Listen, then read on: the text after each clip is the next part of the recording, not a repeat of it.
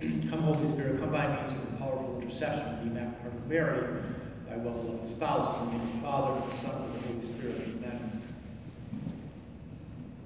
If you look at the front of the bulletin today, you'll see in color, it says the World Day of Marriage.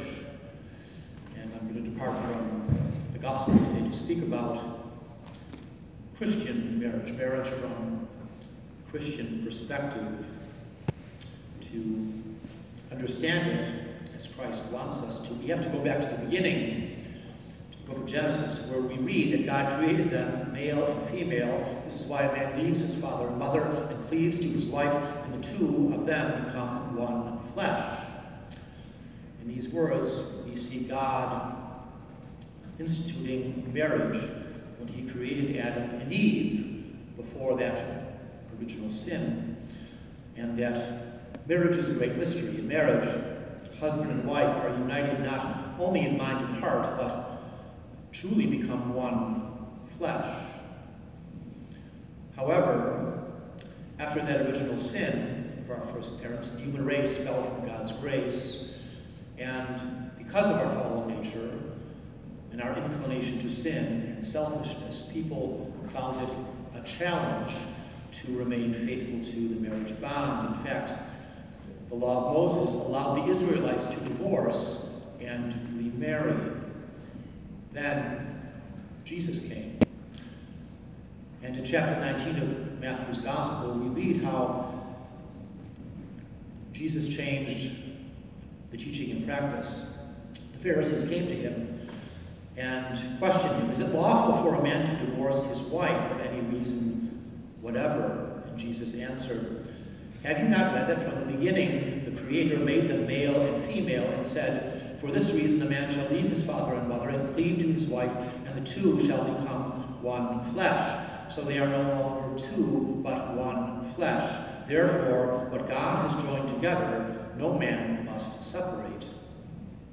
And the Pharisees, hearing this, protested, saying, "Why then did Moses command that a man give the woman a bill of divorce and dismiss her?"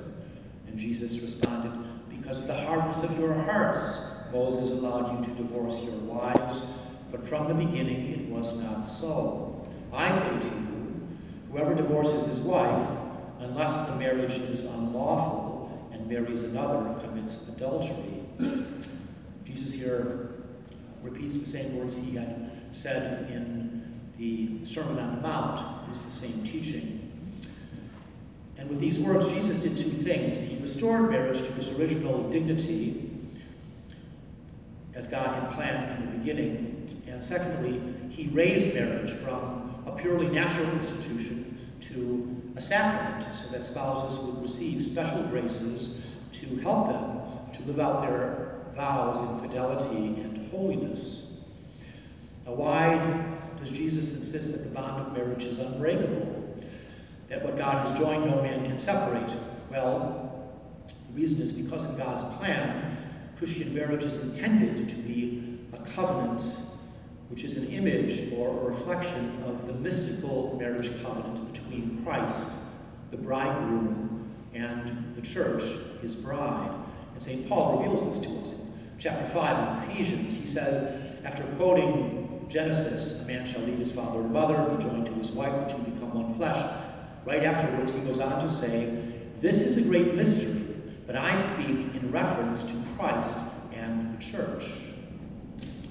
You see, the marriage covenant of love between Christ and his church is a bond that is totally faithful and unbreakable.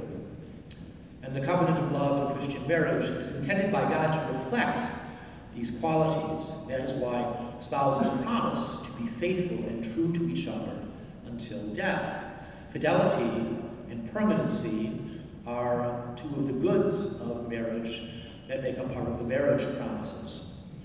A valid sacramental marriage cannot be broken, even if one of the spouses is unfaithful to the marriage covenant, goes out and gets a civil divorce and attempts remarriage, enters into one civilly. Why is this? Well, because God has made them one flesh. And that is a bond that is unbreakable, that lasts until death. And And this is precisely why Jesus teaches that what God has joined together, no human power can separate, and that one who divorces his or her spouse and marries another commits adultery unless the marriage is unlawful. And this clear teaching of Jesus is the reason why those who are divorced and then civilly remarried cannot receive Holy Communion, because such persons are living in a state of serious sin, adultery. And their state and condition of life objectively contradict that union of love between Christ and the Church, which is signified and effected by the Eucharist. Those words are from Pope John Paul II in his apostolic exhortation Familiaris Consortium. The only way that a couple could do this is if they couldn't separate because of children. They have to live together as brother and sister.